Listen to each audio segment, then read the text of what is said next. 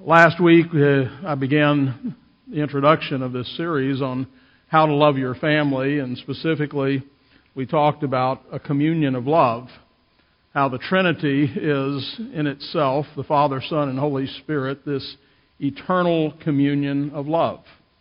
They love one another, they serve one another, they have respective roles, and yet this one God, this unity, is there in the Trinity.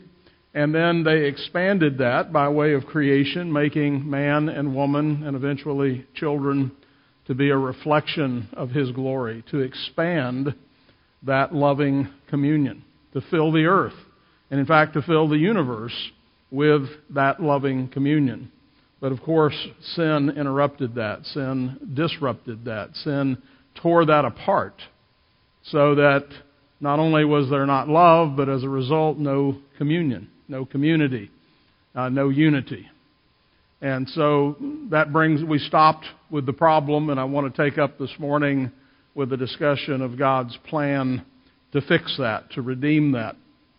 And so we want to speak about the redemption of this communion.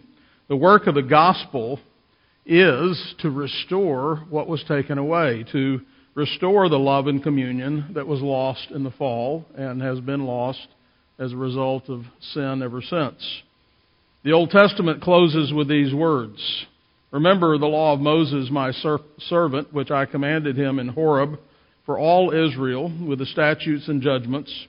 Behold, I will send you Elijah the prophet before the coming of the great and dreadful day of the Lord, and he will turn the hearts of the fathers to the children, and the hearts of the children to the fathers, lest I come and smite the land with a curse." And then in the opening of the New Testament, we find these words spoken to Zechariah by the angel who was telling him that his son, John the Baptist, would in fact be that predicted prophet. In Luke chapter 1, verse 17, "And he will also," speaking of John, "go before him," that is Jesus, "in the spirit and the power of Elijah." And then the angel quotes from this Old Testament passage in Malachi, "to turn the hearts of the fathers to the children, and the disobedient to the wisdom of the just, to make ready a people prepared for the Lord." That's the purpose of the gospel. At the very heart of God's redemptive covenant, the covenant of grace, is the relationship between fathers and their children.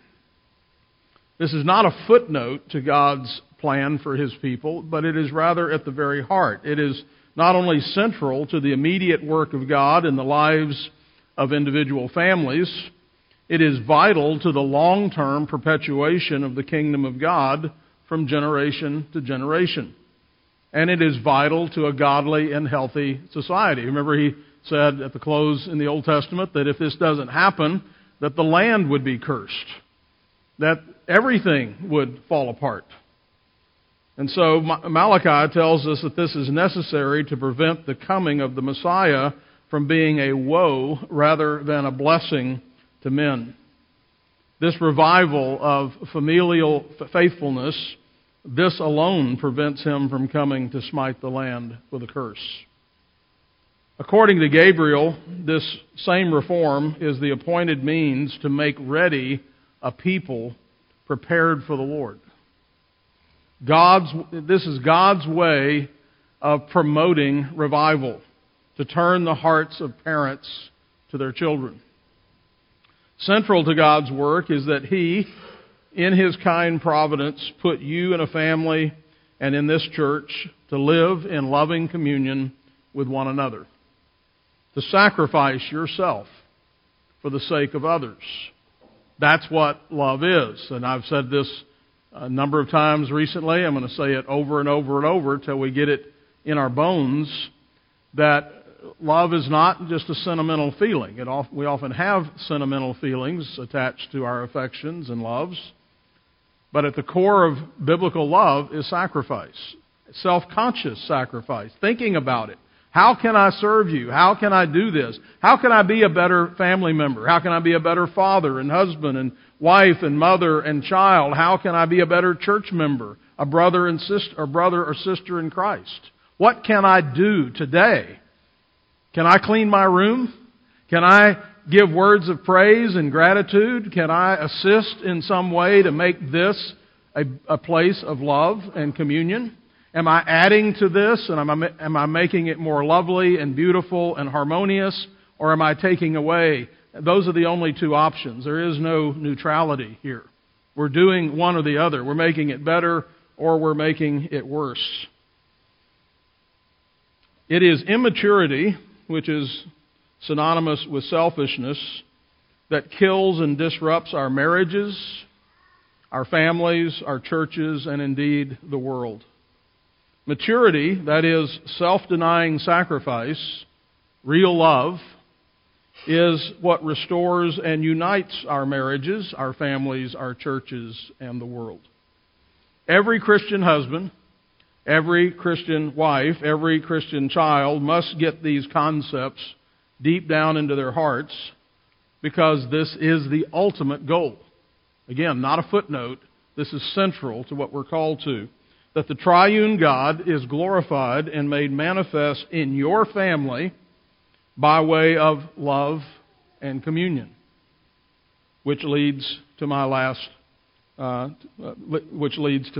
point here, which is that there is no better evangelism, no better proclamation of the gospel than a family that lives in loving communion with each other. No better evangelism, no better proclamation of the gospel. Remember, it's important that we hear the gospel, but it's just as important that we see the gospel. This is an evangelism that happens first at your house with your family. Your children should be seeing the gospel, should be seeing the love of God, the triune God. This communion of love should be seen between husband and wife. It should be seen in their father and mother. And it should be something that is being inculcated into them. They are being instructed and disciplined and trained and taught how to love, how to give, how to sacrifice, how to be part of the community. That's what parenting is. And that's what evangelism is, because it necessarily involves Jesus Christ and the forgiveness of sins and the gospel. This is an evangelism, again, that happens first at your house, and then it's an evangelism that, like creation, spreads out from your house to the world. Matthew 5:14 through 16, you are the light of the world. A city that is set on the hill cannot be hidden, nor do they light a lamp and put it under a basket, but on a lampstand, and it gives light to all those who are in the house. Let your light so shine before men that they may see your good works and glorify your Father in heaven. And I want to apply that to your family. When the world looks at your family, when they look at your house, do they see light? Do they see something different there in a positive way? Do they see love, and do they see communion? Or do they have to call the cops?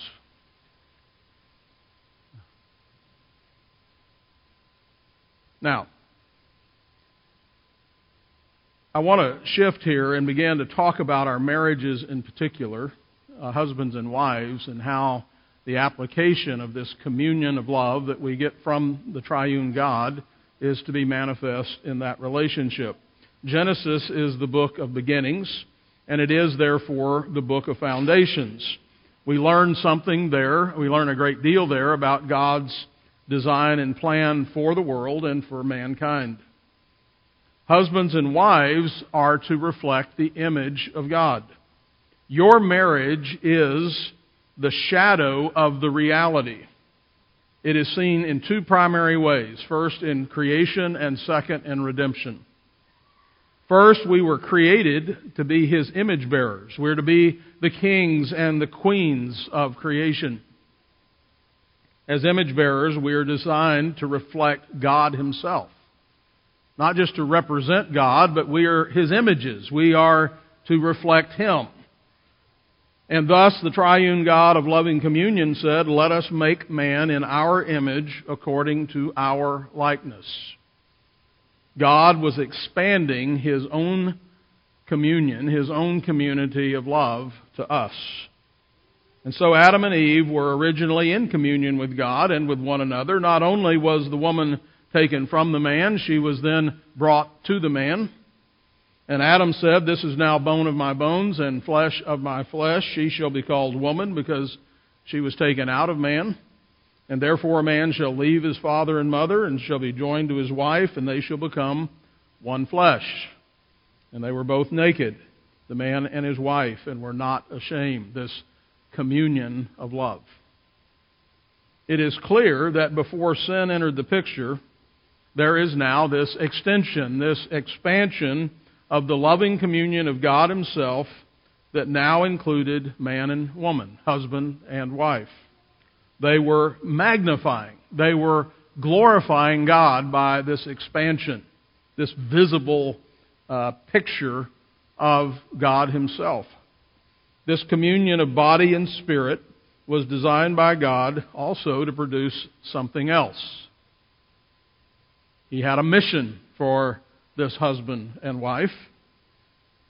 Genesis 1:27 through 28, "So God created man in His own image. In the image of God He created him, male and female He created them.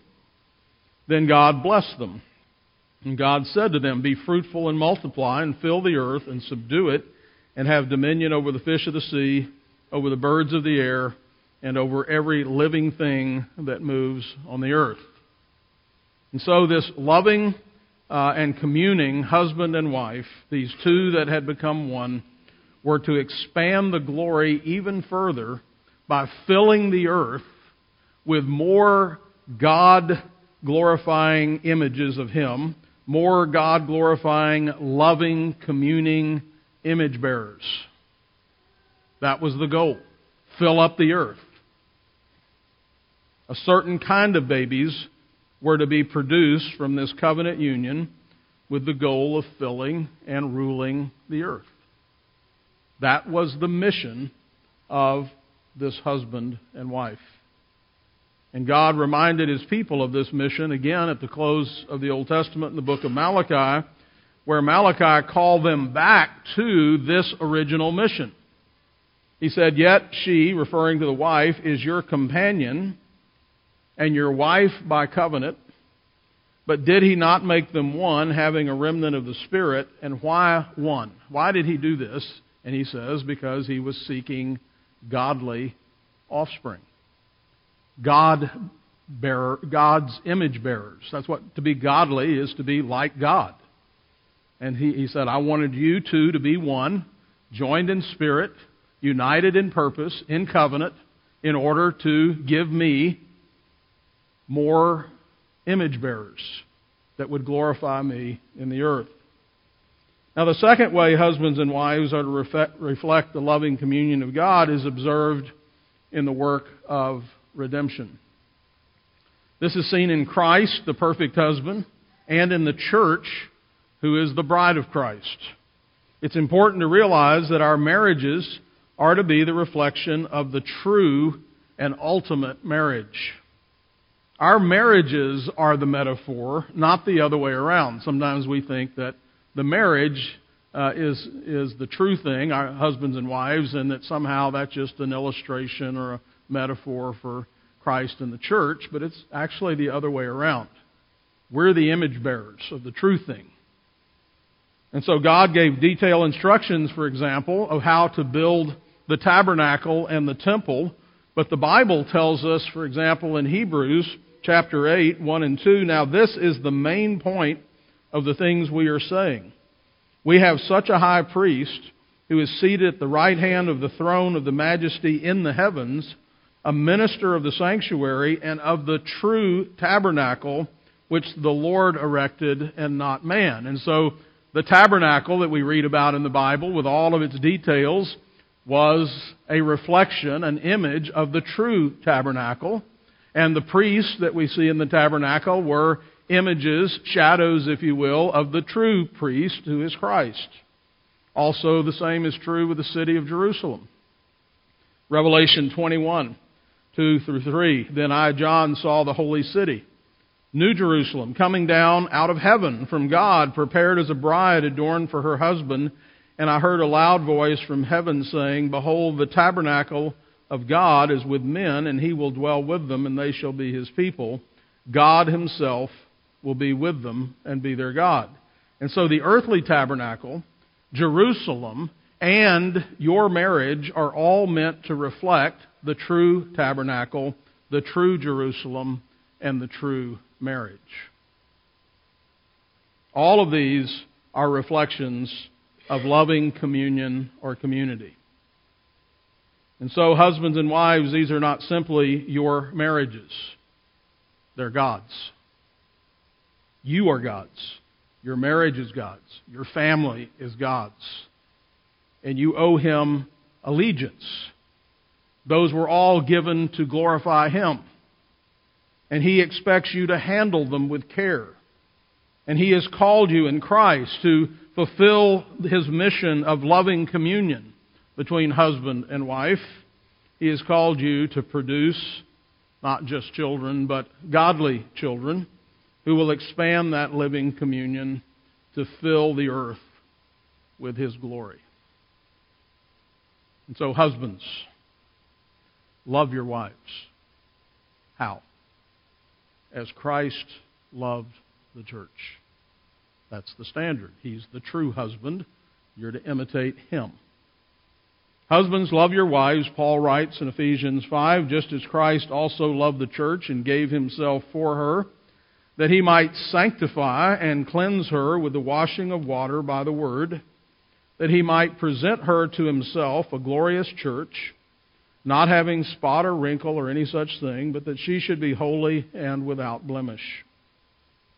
So husbands ought to love their own wives as their own bodies. He who loves his wife loves himself. For no one ever hated his own flesh, but nourishes and cherishes it, just as the Lord does the church, for we are members of His body, of His flesh, and of His bones. For this reason, a man shall leave his father and mother. You got that? This is the reason. If you're leaving father and mother to get married, this is the reason you're doing that. You shall leave father and mother and be joined to his wife, and the two shall become one flesh. This is a great mystery, but I speak concerning Christ and the church. Nevertheless, let each one of you in particular so love his own wife as himself. In keeping with the clear teaching of Scripture, husbands represent Christ.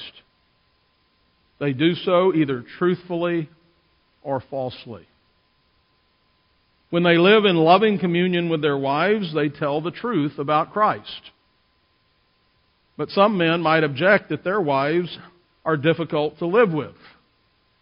And yet, it's the church that Christ Himself lives with. And it would be hard to imagine a wife that is more difficult to live with than the church. Christ loves His bride in spite of her spots and blemishes. He is committed to making her more lovely and more lovable. He is committed to establishing and maintaining communion with her. That's why we come here week after week at His invitation to the Lord's table to commune, to be renewed in covenant with our groom. We as the bride. He does so by sacrificing Himself for her, which is the very essence of love. I mean, the ultimate sacrifice, laying down His life for her. He gave Himself for her, not just once, but constantly. Now, every government, every covenant has a head. Now, we've talked about this before, but I want to remind you that a covenant is not really a thing. A covenant is about a relationship. And a covenant is what establishes a community. And that could be true of the state, it could be true of the church, and it's true of your family. God created marriage. God created the family, and as the Creator, He defines the terms. He defines the various roles that we are to play and to fulfill. Man Men serve God as rulers in every covenant relationship, functioning as superiors who are responsible for the constituent members of that particular covenant. Now, we're not going to shy away and try to be from certain terms or try to be politically correct, but I do think it's important to be careful in defining our terms. So when we use words like superior, it's important that we distinguish. Definition says something is this and not that. So what do we mean that men are superiors? Well, they are not superior persons. They do occupy a superior position that carries with it greater duties and responsibilities. And of course, men abuse this position frequently. They make assumptions about what it means, and so they become tyrannical or selfish and take this position and misuse it. But the Bible says this position is to be used to glorify God and to reflect Him. And it is to be a position of service. It is God's plan under normal conditions that husbands are the covenant heads of households. As covenant heads, husbands have first a duty to honor God and obey God toward all those who are under their charge. I like to remind husbands that the best way to teach your wife how to be a wife is to recognize that first you're a wife. Because you're part of the body of Christ. You're part of the bride of Christ, and you have a husband, Jesus Christ. And so as a member of the church, men, you have the opportunity to show your family what it looks like to be in submission to a husband. To be loving and respectful and obedient and committed. You get to show that, not just talk about that, but demonstrate that by what kind of church member you are. Because there, you're a bride as well. And so, the honor and obedience are the demonstration of the husband's love for God. Having received his instruction from the Word of God, the godly husband then assumes the full responsibility for his household, instructing and disciplining. By that I mean insisting that God's Word be upheld in the family, both by his own words and example, but also by instruction, by training, and all of that for those under his care in the way of the Lord. He is the husbandman of the vineyard. The word husband provides this agrarian image. We speak of animal husbandry or the husbandman of a vineyard. And in Proverbs 24, verses 30 through 34, we have a picture of what happens when such a husband simply neglects his responsibilities. I went by the field of the lazy man and by the vineyard of the man devoid of understanding, and there it was, all overgrown with thorns. Its surface was covered with nettles. Its stone wall was broken down. When I saw it, I considered it well. I looked on it and received instruction. A little sleep, a little slumber, a little folding of the hands to rest. So shall your poverty come like a prowler, and your need like an armed man. So this husband was slothful, and he failed to take care of the vineyard that he'd been given. Neglect was all that was necessary for this to be unfruitful. And as a result, the vineyard is in ruin. And poverty falls. Disaster comes. And there are many such poverty-ridden households all around us, headed by husbands who have simply folded their hands, turned on the TV, taken a break, and not been diligent to care for and cultivate the vineyard. And the vineyard is in ruin. Poverty follows. While husbands are responsible for the vineyard that we call the household, it's important, husbands, that we remember we are not the owners. The household belongs to God. It is not yours to do with as you please. It is yours to please God with. God has simply made you the manager of His property. Remember, He wants you to give Him godly offspring. He's made you the manager of His property and given you the responsibility to make it productive. Matthew 21:33 through 40 provides an excellent illustration of the relationship between the owner of the vineyard and the husbandman or the manager of the vineyard. Here another parable. There was a certain landowner who planted a vineyard and set a hedge around it, dug a winepress in it, and built a tower. And he leased it to the vine dressers, the husbandmen, and went into a far country. Now when the vintage time drew near, he sent his servants to the vine dressers that they might receive its fruit. And the vine dresser took his servants, beat one, killed one, and stoned another. And he sent other servants more than the first, and they did likewise to them. Then last of all he sent his son to them, saying, They will respect my son. But when the vine dressers saw the son, they said among themselves, This is the heir. Come, let us kill him and seize his inheritance. So they took him and cast him out of the vineyard and killed him. Therefore, when the owner of the vineyard comes, what will he do to those vine dressers? Now, I know this has a broader application to the nation of Israel, but I think it also has an application here to individual households where Jesus is to be Lord, where God is to be answered to, and where instead He is cast out, disregarded, even mocked. And as a result, we have the same kind of disaster. This parable of Jesus teaches us that husbands are under the authority of God's Word. And when the owner of the vineyard, God sent word by His servants, the prophets, and ultimately His own Son, these husbands not only rejected God's messengers, they sought to destroy them. So what place does the Word of God have in your family? Is it prominent? Is it key? Are you most concerned to see to it that God's Word is taught and established and applied in your household? Or is it set aside, disregarded? They did not want the owner telling them what to do. Husbands are those who have been given the responsibility of making the vineyard productive for the owner. Husbands are under God's authority. Husbands are obligated to receive the Word of God and to implement its instructions in the government of their household, their vineyards. When it comes to the covenant household, husbands represent God's interest, and they will give an account to the owner for their stewardship of His property. Now, the husband's responsibility, notice I keep emphasizing duty and responsibility.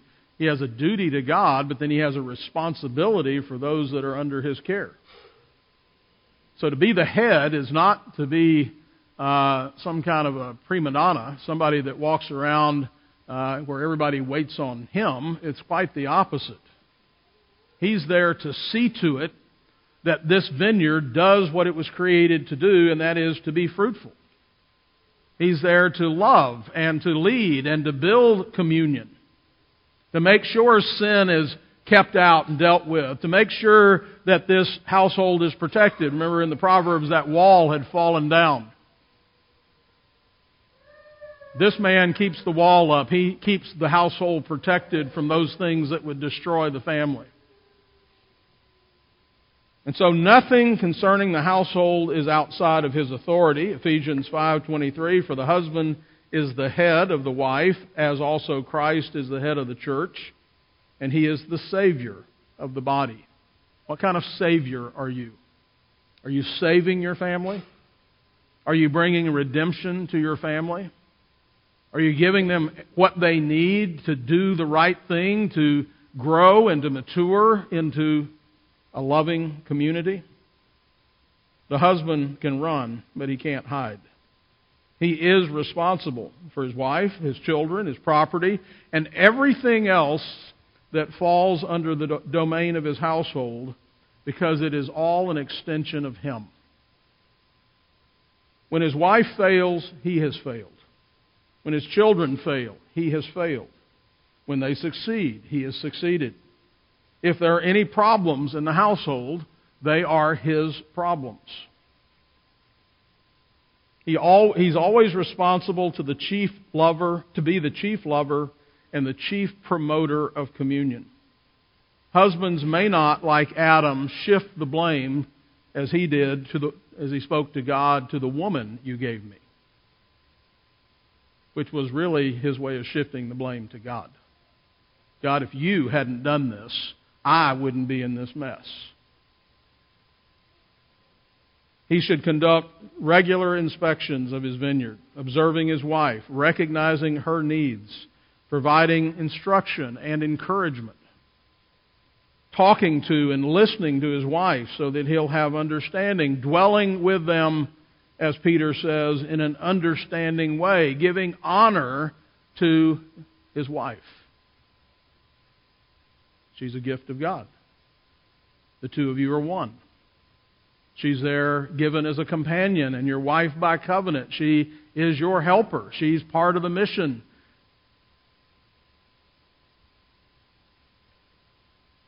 To do otherwise is to fall asleep and to fold the hands.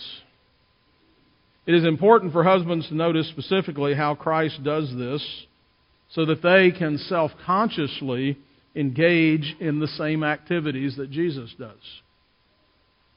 Here are some ways to love your wife as Christ loved the church. Self-sacrifice, provision, obviously earning a living and providing for material things, but also other types of provision.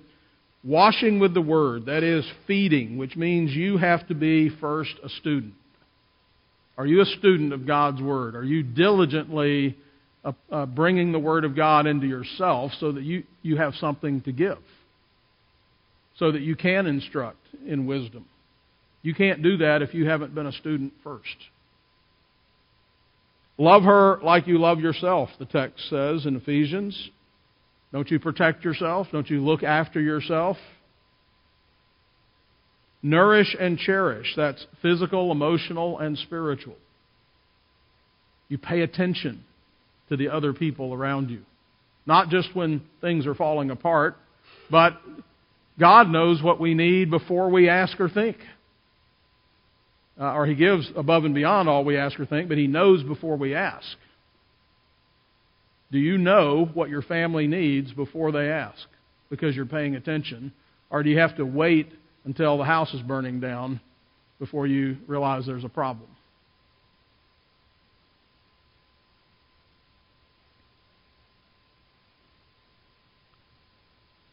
What about goals and objectives? Jesus has the goal of presenting a bride that is spotless and without blemish. A glorious bride. How about fruitfulness? To be responsible for something is not a privilege or an excuse to neglect it or abuse it. The quality of the husband's oversight will be seen in the fruit that is produced by the household. The wife and the children are extensions of the husband. He is the head and they're the body. When he provides for their good, the whole household benefits, covenant blessings. And when he fails to provide godly instruction and discipline, the whole household suffers. There are covenant curses. Now we're going to, of course, get to wives and what their duties and responsibilities are, and to children. It's not that they have no culpability and no obligations to add to this communion of love, but it starts here at the top. The behavior of wives and children are reflections of the husband's rule. Proverbs 12:4, an excellent wife is the crown of her husband. But she who causes shame is like rottenness to his bones. They're connected. So if she's good, if she looks good, he looks good. If she looks bad, he looks bad. Proverbs 28:7, whoever keeps the law is a discerning son, but a companion of gluttons shames his father. When love is central to the husband's relationship to his wife, the household is a beautiful place to be. Because it will be a place of communion. Well, I think this is a good place to stop here. I'll next week begin to talk about wives and their role in this loving communion. But husbands, I want to end today by asking you to think about some particular way or a few ways, 2 or 3 things that you can do to make things better at your house. I would like to recommend a practice. I think at least a weekly practice is that you sit down with your family, if it's just husband and wife, or if you still have children, depending on their ages, to sit down and to ask this question, and you take the lead. How can I make your life easier and better and make this place a more lovely place to be? What am I doing that's creating a problem? And what could I do more of that would make things better? What could I do less of that would make things better? I'll go first. And then listen. Well, Dad, our husband, and then listen. And encourage that. And then go around the room and everybody will get to ask that question of themselves. And it's amazing that doing that what I like to say, do that on a sunny day, not right after you had a quarrel. Okay, it's not a good time at that point to get everybody in the room and try to do this. But, you know, if you say, we've done this on Sunday evenings where we just say we're going to sit down and take a few minutes to do this and to talk about the upcoming week and how can we make this a happier place. And you find that if you do that, if it's on your schedule to do that, I'm giving you a very practical thing you can do here that I think will make a big difference in your family. If you do that, then you'll find that you don't necessarily have to wait till next week to have that meeting. You'll actually learn to talk to each other as you go and solve problems as you go and not have to wait till something boils over. So you learn to commune on a regular basis, to talk, to communicate, and to listen. And so when we take that approach of all of us are going to try to find a way we can make this a better place, then little by little, and it's always the little things that start to make a difference. So, let's pray. Father, thank you for your word. Thank you for giving us families. Help us, Lord, to make those families places that truly reflect your glory. Help us to be husbands that show forth the love of Christ, the way Christ loved the church. And so I pray for every husband here and every future husband here that you would make us the chief lovers and the chief servants in our households, that we might glorify you. Bless us now as we prepare for worship. We pray in Jesus' name. Amen.